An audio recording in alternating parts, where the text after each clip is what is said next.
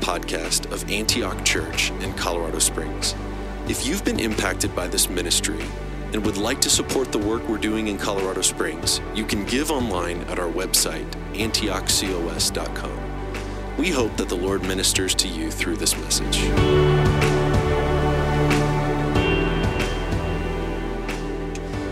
Grab your Bibles with me today, if you would. I'm so grateful that Alyssa is on visuals today, just on the eve of baby Huggins coming, and I feel a little bad that she's serving, but I'm also so humbled that she is serving literally days, working up until the midnight hour.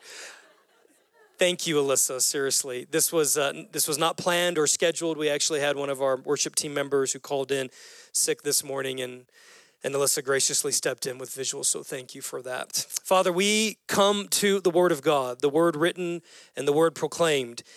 And Father, we submit our hearts and our minds to the Holy Spirit, and we ask for wisdom and inspiration, revelation and truth to be spoken clearly in a manner that we can hear and understand, in a manner that our hearts, oh God, can latch onto, and that our lives can be built upon and around. And so, Father, today at the preaching of your word, we ask for help, the help that comes by way of the anointing and the empowerment of your Spirit.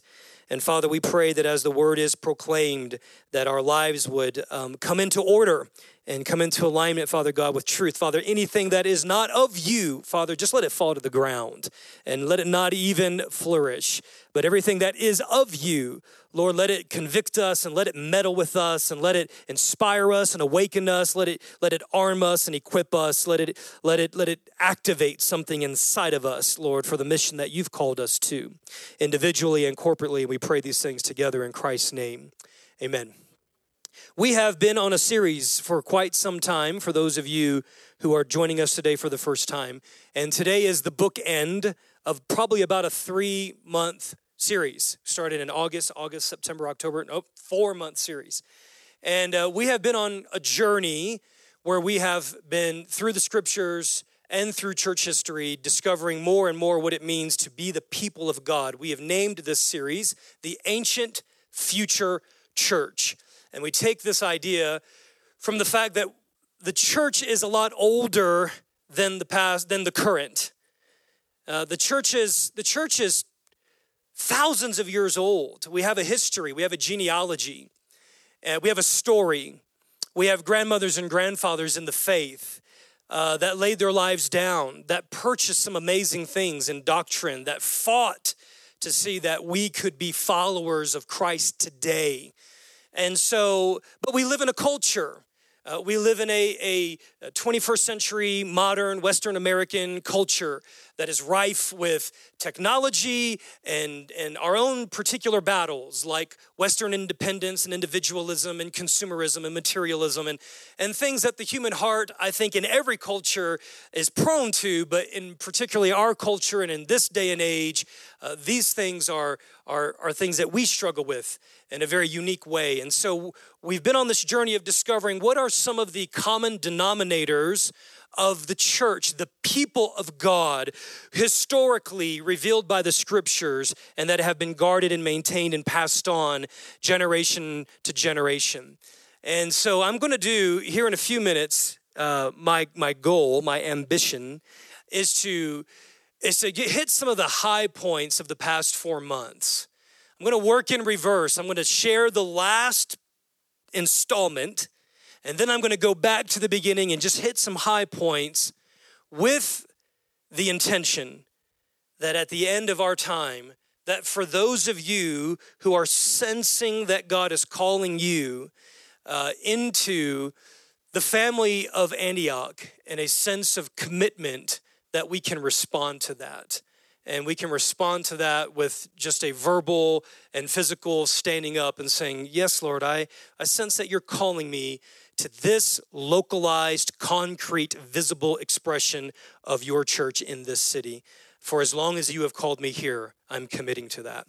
So today, our final installment of both what I believe to be universal characteristics of the church, as well as something that Antioch in particular considers to be one of our important values. And today I want to talk about generosity. So go with me in your Bibles, if you would, to Acts chapter 4, and we're going to look at verses 23 through 37. I'm sorry, 32. Switched those around. Acts chapter 4, 32 through 37. The context here, for those of you who are not aware, in a nutshell, is at the beginning of the book of Acts, the church of Jesus has been born in the fires of the baptism of the Holy Spirit. And from this place, the gospel proclamation has gone out, and people have heard and people have responded. And this is taking place at this stage of the historical timeline in Jerusalem. But there are tons of people groups from other nations that are around, and they are hearing the gospel proclaimed. And a lot of incredible activity is happening in the first few chapters of the book of Acts, not the least of which is we're beginning to identify what some of those common distinctives and those common denominators are of the church. We're seeing it in its infancy form. One of the things that's unique contextually about what's going on here is that the church was born by a lot of these various tribes and people groups from outside of Jerusalem coming in for one of their annual feasts, the Feast of Pentecost. And so when revival hits, literally when the move of the Spirit hits and the church is born on this day, there are people that just decided they weren't going to go back home. They're like, I'm not going to miss what God is doing. And so they were literally at the mercy of the generosity and the hospitality of local believers that were there, whose homes and livelihood were in Jerusalem. So that's kind of the background. Verse 32 says, all of the believers were one in heart and mind. No one claimed that any of his or her possessions was their own, but they shared everything that they had. This is part of our heritage, that our founding fathers of our faith and our founding mothers and brothers and sisters of our faith, they lived in such a way that they recognized that our earthly possessions and our earthly talents and our homes and our finances, they're not for me alone. They are to be stewarded so that I can be generous when needs arise, particularly within the family of believers and then beyond to the world. Verse 33, with great power, the apostles continued to testify to the resurrection of the Lord Jesus, and much grace was upon them all. There were no needy persons among them, for from time to time, those who owned land or houses sold them, and they brought the money from the sales, and they put it at the apostles' feet, and it was distributed to anyone as they had need. Joseph, a Levite from Cyprus, whom the apostles called Barnabas, sold a field that he owned, and he brought the money and he put it at the apostles' feet. Generosity is a distinction and a distinctive of the Christian life. And that's because God is a generous God. He is a generous God. He is abundant. He is liberal. He is bountiful. He is plentiful, but he's generous. He's not stingy. In fact, I would say in the same way that if you have children, if your children ask you for something, and it may be a no, a temporary no, or a permanent no, the no isn't because you don't have. The no may be because you know that they've reached their limit.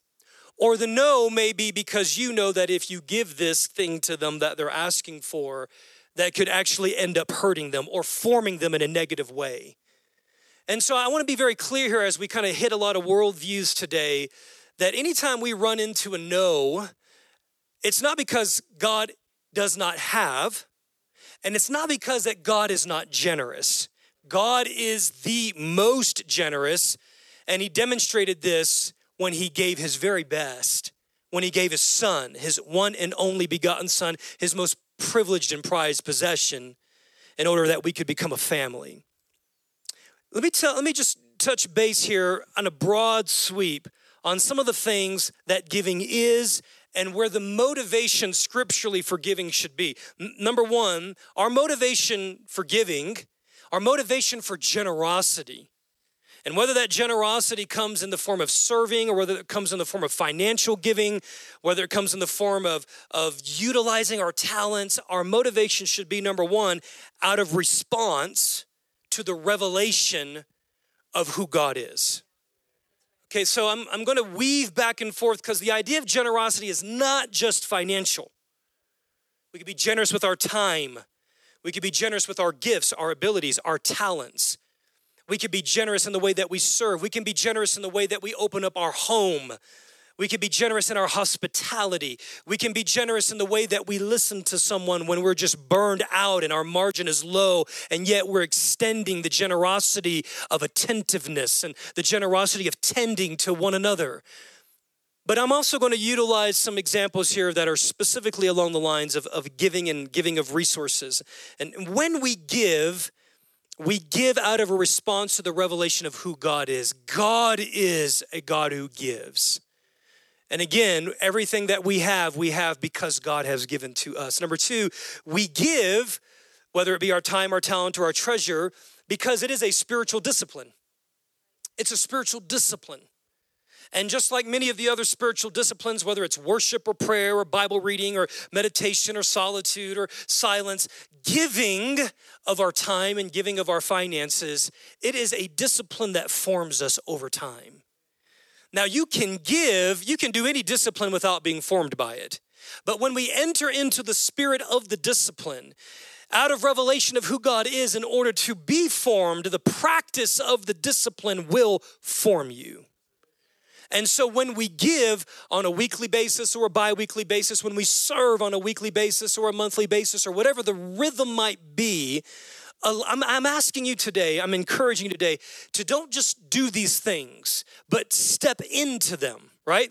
To pray into them, to posture your heart in a certain way. God, as I'm giving today, whether it's online or whether it's text or whatever the medium may be, Lord, I'm asking that you would form generosity into me. Some of us are gifted, I believe, with a spiritual gift of generosity. Some of us are not. And for those of us who are not gifted per se with the gift of faith or the gift of hospitality or the gift of generosity, it can be built into you. You can become a generous person.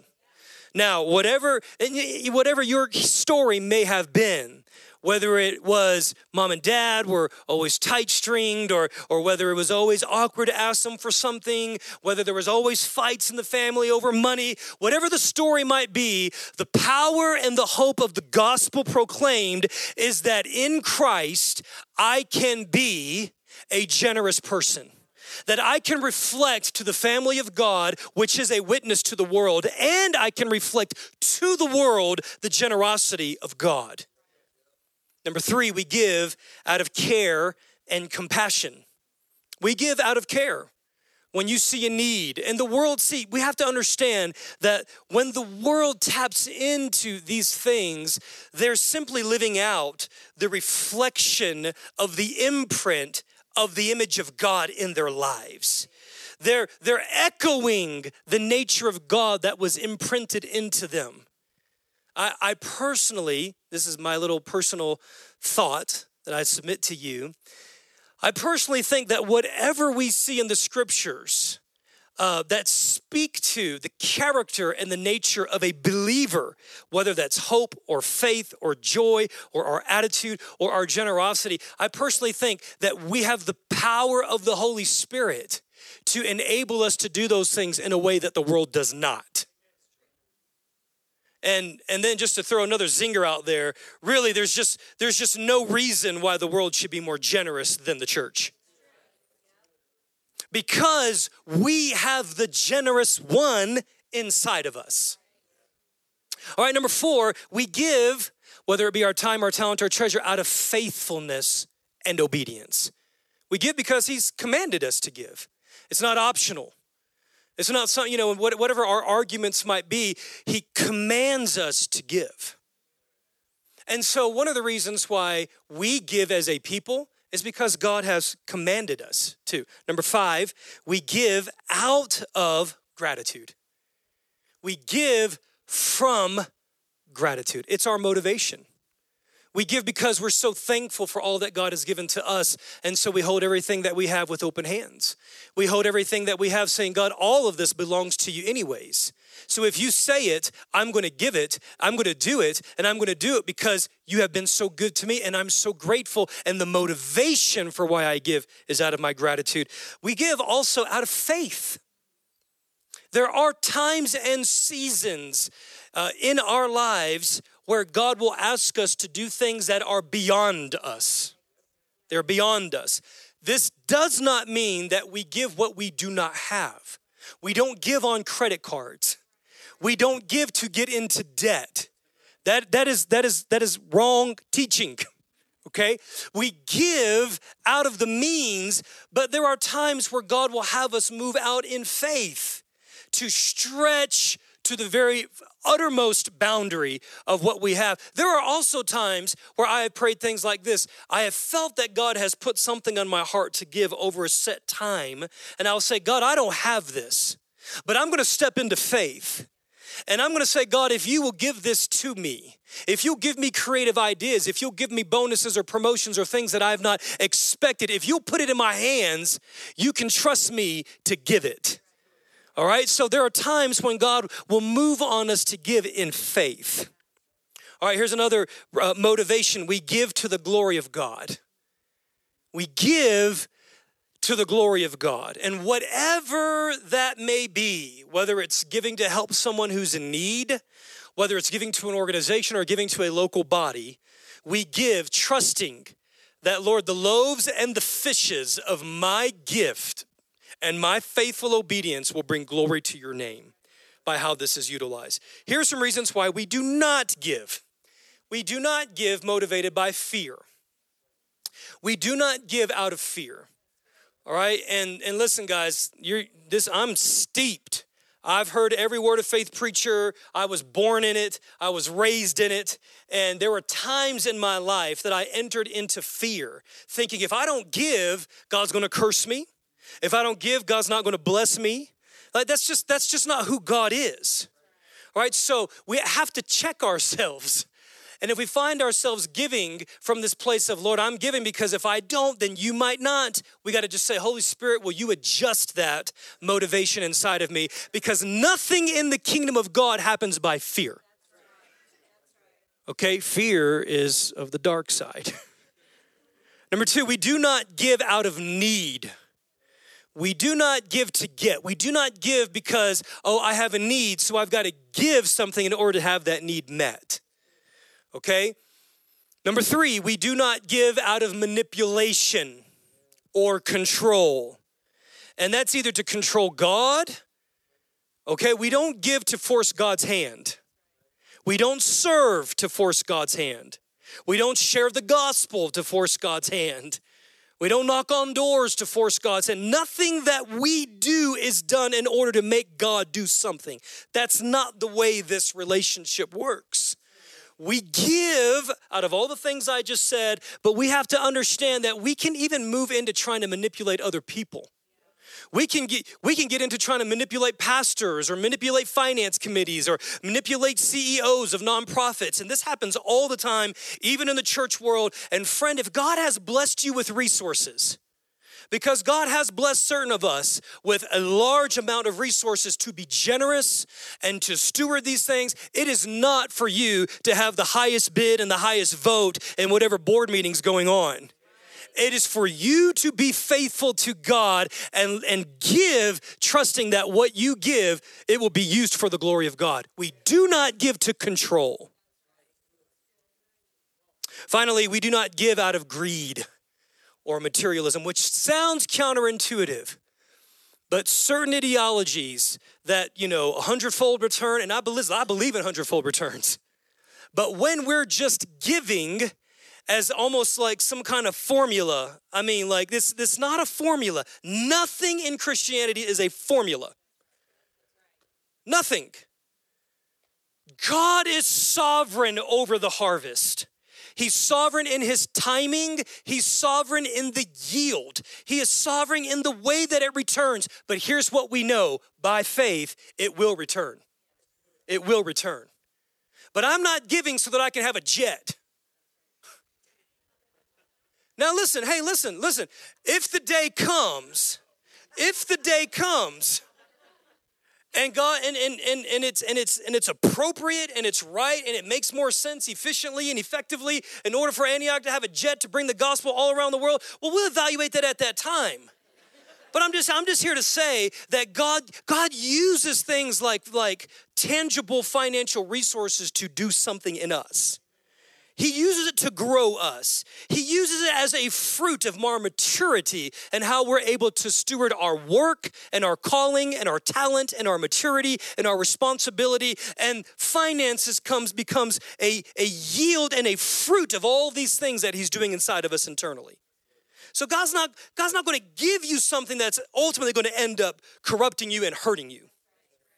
And we just need to be careful that we're not asking for things that are beyond our measure. All right, let's keep going. Let's take a look right here at 1 Corinthians chapter 16. 1 Corinthians chapter 16. And I'm going to look for a few minutes at a case study that was taking place in the time of the early church. There was a severe famine that took place in the city of Jerusalem. And Paul, who was being sent out to be a missionary to the Gentiles, and he founded and planted numerous churches, Gentile churches. Paul begins appealing to these churches to start taking up weekly offerings outside of what was required for the local mission and for the local establishment. These were weekly offerings that were to be taken up to help relieve the church of Jerusalem during this severe famine. And there's some great wisdom in here that I want us to touch on, because I don't want us to get all just like jazzed about giving. There's been a lot of people that have been taken advantage of on a lot of different platforms. And my heart and my goal is not to take advantage of anyone, but for us to understand what the scriptures say and to walk responsibly in this call and in this grace gift. So in 1 Corinthians chapter 16, this is Paul writing his first letter to the church of Corinth, and he says in verse 1, "Now about the collection for God's people. Do what I told the Galatian churches to do." So this is something that Paul is making a format for all of the Gentile churches that he has fathered and planted in the Spirit. "On the first day of every week, each one of you should set aside a sum of money in keeping with his or her income, saving it up so that when I come, no collections will have to be made. And then when I arrive, I will give letters of introduction to the men that you approve, and I will send them with your gift to Jerusalem. If it seems advisable for me to go also, they will also accompany me." All right, so we just see some real practical wisdom here. Now, go with me, if you would, to 2 Corinthians chapter 8. We're going to reference both of these passages, because what happened was, we're going to find that the church of Corinth, they were inspired and they were energized when Paul first brought up that the church of Jerusalem was struggling. And they were like, "Oh man, we're all over this." All right? So Paul's like, in 1 Corinthians, let me give you some logistical wisdom on how to help you fulfill the thing that's in your heart. Well, between 1 Corinthians and 2 Corinthians, they lost their juice. Life happened. New Starbucks opened up on the corner. Skirted heifer came into town. Like, oh my gosh, all this money that I was going to give. And then all of a sudden, out of sight, out of mind. And so Paul comes and he's saying, listen, this is not about money. This is about your Christian character. This is about you being a finisher. This is about you understanding that when you say you're going to do something, that you allow discipline to enter in and that you finish this task out because you gave your word. So in 2 Corinthians chapter 8, now, we just might read all of chapter 8 and all of chapter 9. It's just that good. All right. 2 Corinthians 8, verse 1. "And now, brothers, we want you to know about the grace that God has given the Macedonian churches." Watch this. "Out of the most severe trial, their overflowing joy and their extreme poverty welled up in rich generosity. How does poverty well up in generosity? How does that happen? Well, because generosity, as we recall, when Jesus is watching the widow with her 2 little mites, generosity does not have so much to do with quantity. Generosity has to do with ratio. Generosity has to do with what ratio am I giving compared to what I have. If I'm stewarding $1 million and I give 1,000, that's not quite as generous as if I'm stewarding 10,000 and I give 1,000. See, so this is what Paul is saying. Paul is saying that there's churches, and this is the beauty of the universal church, that Paul is saying that our brothers and our sisters in Macedonia, that they are also giving, Corinth. Now you are giving out of your abundance, but the churches in Macedonia are giving out of their poverty, but they're giving with joy. And when joy kisses whatever our resources are, the result is generosity. You cannot have generosity if joy is not in the cake. Now, we all coming off of Thanksgiving, we all know about recipes and measurements, all right? You got to have joy in the ingredients in order for the turkey to look like generosity. Y'all feeling me? So it doesn't matter what situation you're in. And this is the beauty of what it means to be part of the supernatural inspired power of the Spirit working within, when we understand that we're not governed by external situations and we're not governed by current resources. Joy can flow up that no matter what situation I'm in, I can be moving in generosity. All right. Verse 3, for I testify that they gave as much as they were able. They gave as much as they were able. Now, no one is able to define what you are able to do, but you and God. No one. And when someone starts to manipulate you by turning to your neighbor and grabbing their wallet, and I've heard all the tricks of the trade, all right, we need 10 people with $1,000. No, you give what you are able as God reveals to you and as you have conversation with your spouse on what you are able to do. And that's part of the process. Now, when God puts something on my heart to give, and I enter in a conversation with Christy if it's the Duncan household, or I enter in a conversation with Jonathan if it's the Antioch household, I'm not strong-arming anybody. Because if I say, babe, I feel like we're supposed to give this amount, and she says, well, I feel like that's a little much, and then we enter into conversation, and God is in that process. We don't manipulate, we don't strong arm, we don't dominate. God is in the process where we learn how to come into agreement so then the Duncan household can be giving in a spirit of generosity and faith and obedience together. All right, verse 3. For I testify they gave as much as they were able and even beyond their own ability. Now, what does that mean? I thought you just said that we're not supposed to give more than we're able to give. This is where we can partner with God. If you will expand my boundaries, if you will expand my borders, if you will bring something into my hand that is not there right now, if you will put more of it in the budget, I'm going to tell you, God, I'm telling you right now that as soon as it comes in, it's already marked. It's already marked. I've already determined that if more comes in, I'm giving it because I have determined in my heart to be a giving person and a generous person. Entirely on their own. Entirely on their own. They urgently pleaded with us for the privilege of sharing in this. Man, there's a lot there. What does entirely on their own mean? They weren't manipulated. They weren't strong-armed. They weren't coaxed. They did this out of revelation and ownership. They took ownership for this. Guys, listen, you have to always take ownership for whatever you give. Listen, those of you who serve Ministry Crew, we're going to have an outstanding Ministry Crew celebration.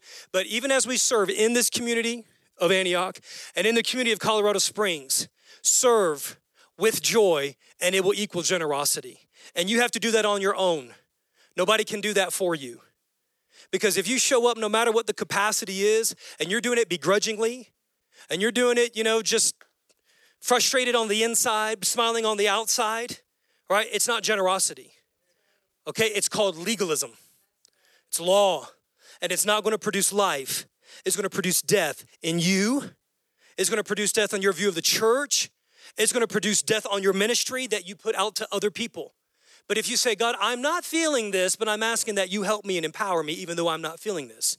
I'm not saying that we're not ever able not to feel something. That's not what I'm saying. I'm saying, Lord, I own the fact that I signed up to serve, and I'm tired, and I've been giving a lot, but now I need, out of my poverty, I choose with joy to tap into resources that are not my own in order for generosity to be produced. Verse 5, and they did not do as we expected. They gave themselves first to the Lord and then to us. Notice that all of our giving, whether it's our time or our service or our money, is the overflow and the byproduct of us giving our lives to God. God, my life is yours. My life belongs to you. Everything that I have purchased, that I own, it's not even mine. It's yours. Every dollar that's in my wallet or my bank account, it's not mine. It's yours. All of my talents and my abilities to sing, to dance, to write, to speak, to whatever it might be, it's yours. And if you put a demand on it, who am I to pull back and say, I'm a little nervous, what are they going to think? God, it's yours. The talent's yours because my life is yours. It's already been determined. Look at verse 8. This is awesome. Oh, let's look at 7. But just as you excel in everything, in faith, I like to excel in faith. I like to excel in speech. I like to excel in knowledge, in complete earnestness, and in your love for us. Watch this. See that you also excel. See that you also go above and beyond. See that also that you're not just living mediocre lives, that you're living above average. See that you break boundaries and barriers. See that you excel in the grace of giving. There is a grace to give. There is a grace. And you know how that grace happens? By giving. I'm just telling you, there is a grace. And you don't necessarily wait for the grace. You step into the grace by stepping into faith and saying, God, I want to be a person who is generous. So here's how you do it. You don't wait until the large, generous amounts come. You start with what you have. And in Matthew chapter 25, it tells us that there was one person who had 5 talents, 1 3, 1 1. And the person with 5 talents didn't sit back and go, I'm just going to wait till I get 20 talents before I give any of this. He said, I'm just going to take these 5 talents, God, and I'm going to use them, and I'm going to participate with the spirit of generosity, and the grace of giving is going to enter into my life. And they multiplied, and now I'm not giving you back 5, I'm giving you back 10. Right? But then there was a man who was like, it's not going to make a difference. It's just 1 talent. It's just 1 talent. You're not going to miss it. It's not going to do anything.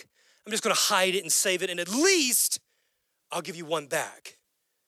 God rebuked that man, and he took it from him. Start with what you have.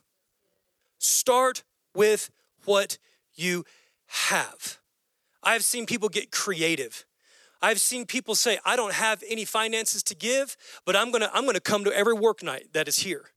I've had people say, I'm going to come and I'm going to stain your deck.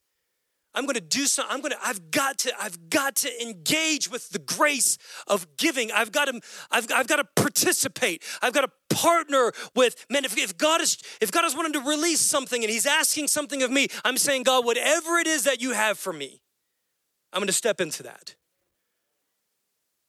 So be paying attention to step into that grace of giving so that we can excel. So that we can excel. How many of you, just by show of hands, just curious here, how many of you have witnessed somebody where the grace of giving is operating on their life? You just witnessed it. You're like, dude, it's just so easy. It doesn't feel funny. You know, how many of you have you seen people do it like, just like, this just weird, right? Like, man, you're giving me a lot. It just feels like, it's like those sticky hands. It's just weird. No, man, the grace of giving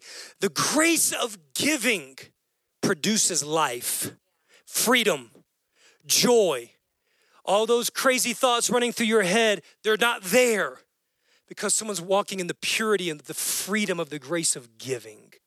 That can be cooking a meal. That could be opening up your home. That could be serving with kids. That could be. Alyssa is operating in the grace of giving this morning. She's not just putting up scriptures. That's the bare minimum. She's typing in things that I've not even asked her to type. It's the grace of giving. I'm going to go above and beyond. All right. Golly, that time goes fast.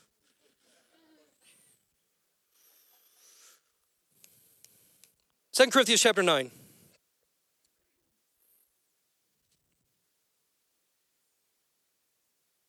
Okay, let's just look right here we'll start at verse 4.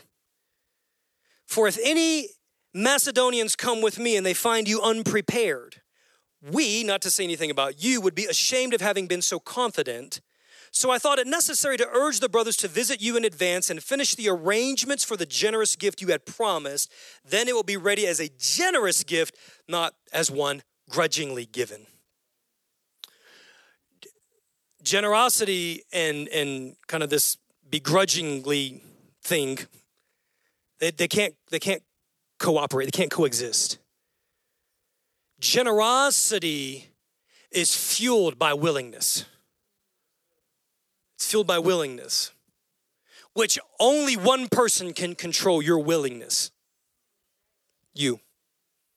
You are the only one who can control your willingness. So you could be giving, it doesn't even matter. And guys, listen, I don't look at who gives in this church. So it doesn't even matter as far as I'm concerned.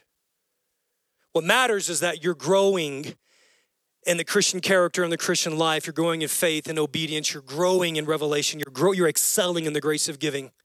But you could give tens of thousands of dollars and you could give a lot of your time in service. And if it's begrudgingly, it's not generosity. Your willingness, your cheerfulness has to be engaged with that. Now, let me just do a quick review. Because this is a distinctive of the church. The church should not be stingy. That's why I love it when Denise called us out 3 weeks ago. 10 turkeys? You know, I mean, in Denise's way, she was basically saying, guys, we are called to be a generous people. Right? Whether it's helping our neighboring family in Swaziland, whatever it might be, I want to constantly push the boundaries with wisdom on how to live out the spirit of generosity. We're generous with our guest speakers. We're generous with our ministry crew members. We want to be more generous with our staff. We want to be generous with you. We want to be generous to the needs that are in our community and in the world because we believe that that's God's heart. And it's distinctive that he has put not only on his universal church, but on Antioch in particular. Now, looking backwards, here's some things that we've covered over the past 4 months. And these are some things that we're going to say, okay, this is what it means. This is what I'm saying yes to. Here we go. Jonathan, why don't you come on up here and you don't have to play yet, but just get ready. Get ready in case my help comes on me. Hey. All right. So, yeah, turn that over to the organ side. I don't want that cute keyboard. I want no, I'm just kidding. All right, here's how we started this. We said the church is the appointed gathering of named people in particular places who practice living a kingdom-oriented life. Now, the scripture says in 1 Corinthians 12:18, it says that God has put each member in the body just as he has determined for it to be. So our philosophy on membership, number one, is this. Has God called you to Antioch? Has God called you? because we're going to let you down. We're not perfect. We're going to mess things up over time. Every single person in this place is fallible. I'm chief of them all. That's why we have to have something bigger. We have to have something bigger than I like the way he preaches, or I like the music, or I like the children's ministry, or I like the coffee they serve. I mean, there has to be something that's deeper. Has God called you to Antioch? Has he called you to belong? Has he called you to give and to receive? Okay? Now, look at this word right here. It is the appointed gathering of named people who practice living a kingdom-oriented lifestyle. If you say to me and to us today, yes, I feel called to this local body, then what we're going to say is, are you committed to living a kingdom-oriented life? Not just in here. Are you committed? Now, over all of this, and Alyssa, you can write this, grace of God, power of his Spirit. How do we live local membership out? We live it in the grace of God and by the power of his Spirit. Because all the things that we've preached over the past 4 months, even if it doesn't matter, guys, we can sign documents, we can stand up, we can have ledgers and roll calls and all this stuff. But if you're not doing it by the grace of God and by the power of his Spirit, there's no life in it. There's death. There's death. There's death. So we said that the church is a prophetic community. That means that we are listening to the word of God for one another and for the world, and we're leaning into one another. Here's a question for us. Am I willing to receive from one another? And am I willing to be a vessel who God can speak through? That's part of what it means to be a part of this family. That you're saying, God, I want to be a vessel that you can minister through me to the life of some person that is in this house.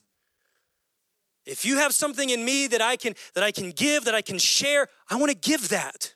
I want to be generous with it. Number 3, we said that the church is a new covenant community. This one's hard.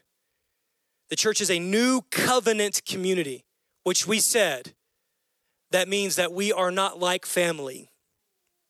We are the family of God. Now, I'm not saying with everything that's here, you may not be here. But the spirit of membership says, God, I'm not there, but I'm willing for you to move on me. I'm willing to orient my heart in this direction. I'm willing to participate with you. That's what we're talking about here. And so what we're saying here is, God, I'm willing for you to make me a part of a family and to see others as family. That's hard. That's hard. And I guarantee you the majority of churches out there are not asking that of their people. But this comes out of biblical revelation, that the church is the family of God. We said, number 4, we said that the church is a devoted community. And Pastor Dan said this very well. He says we are devoted to love God and we're devoted to love one another. And that's going to be at your measure. And what we're saying is, hey, if you feel like God has called you to Antioch, we are asking you to grow in love for God and grow in love for one another. That's all we're asking, is that you're saying, God, I orient my heart to grow in my love for you and to grow in my love for one another. And we're not going to sit back and try to measure all that. This is the Spirit of God working a localized commitment inside of our lives. I'm going to skip through some of these. One of the things that we mentioned was that the church at large is a sent community. It's a sent community. And what we're saying is, hey, if you're calling Antioch home, we're going to preach the gospel. We're going to preach on outreach. We're going to preach on loving our neighbor. We're going to preach on serving, whether it's Life Network or wherever it might be. We're going to preach on getting out there. We're going to preach on reaching Swaziland. We're going to preach on stories like John Chapter. We're going to do that because we believe that's what the scriptures have commanded us to do. We believe that's our life and our example. And we're going to say, hey, Holy Spirit, help us to be a missional-oriented people. And if you're folding your arms and you're saying, well, I'm never going to go overseas or I'm never going to go across the street, all we're saying is, would you be willing as a member of this church to say, God, I am willing for you to send me. somewhere, to some person, to some cause. I'm willing for you to grow that inside of me. This is all about willingness, guys. Jonathan preached a great message on the fact that we are a multifaceted people. You guys, I shouldn't go there. My dream and my hope and my vision and my prayer is that this house would be full of so many different races and nations and ethnicities. That's my dream. I dream for that. I weep over that.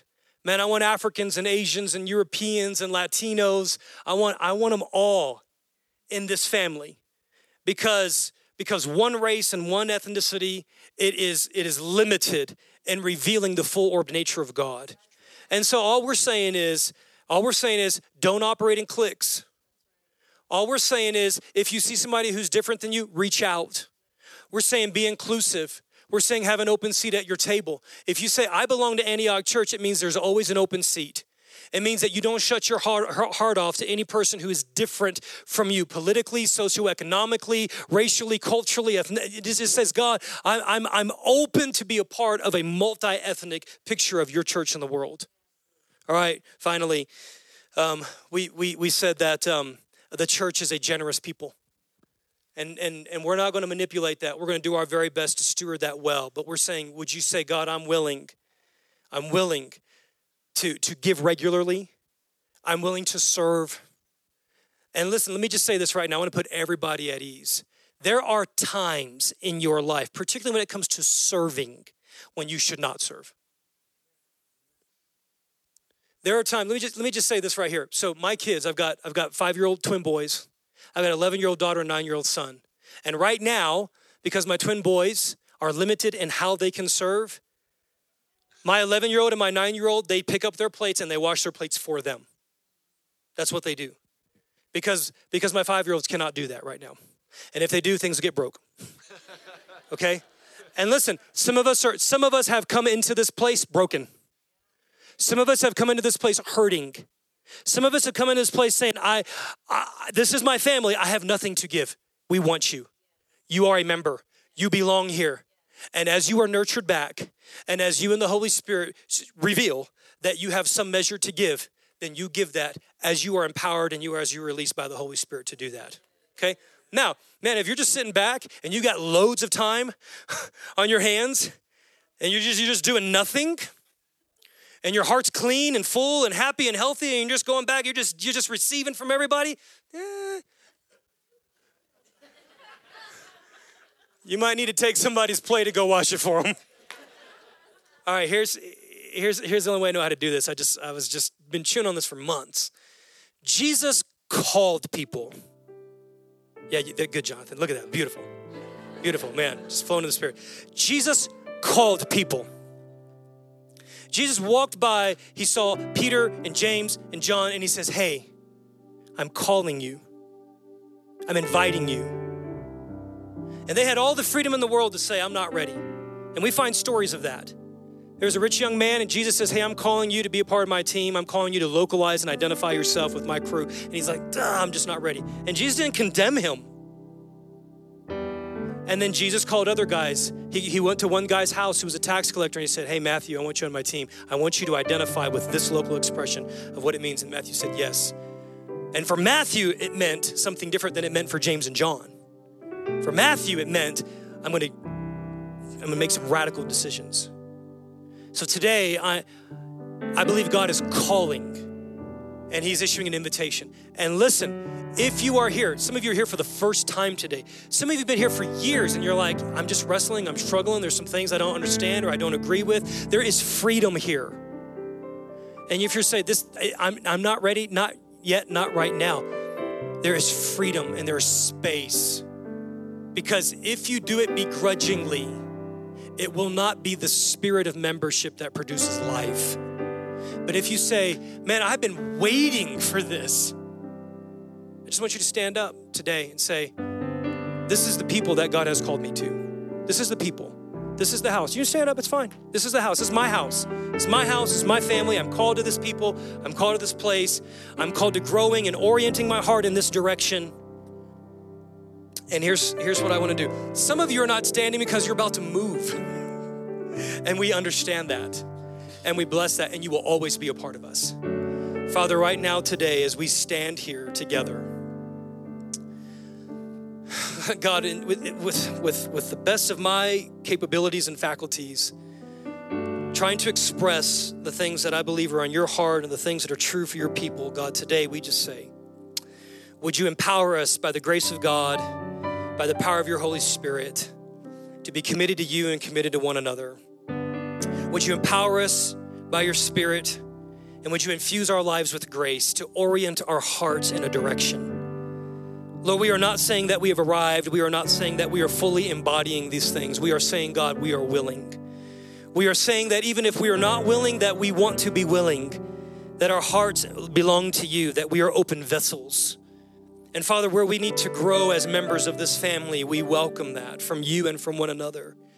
And we ask, oh God, that your Spirit would always be present to guard and to protect the spirit of membership, that we would not use this to lord over one another or to manipulate one another or to coerce one another or to be ugly or mean to one another, God, but that we would enter into the spirit of membership so that we could fight for one another, that we could protect one another, that we could guard and defend and serve one another, that we could heal one another and restore one another and serve one another and bless one another and have a tangible expression of what it means to be the church of God in a place and in a time in history.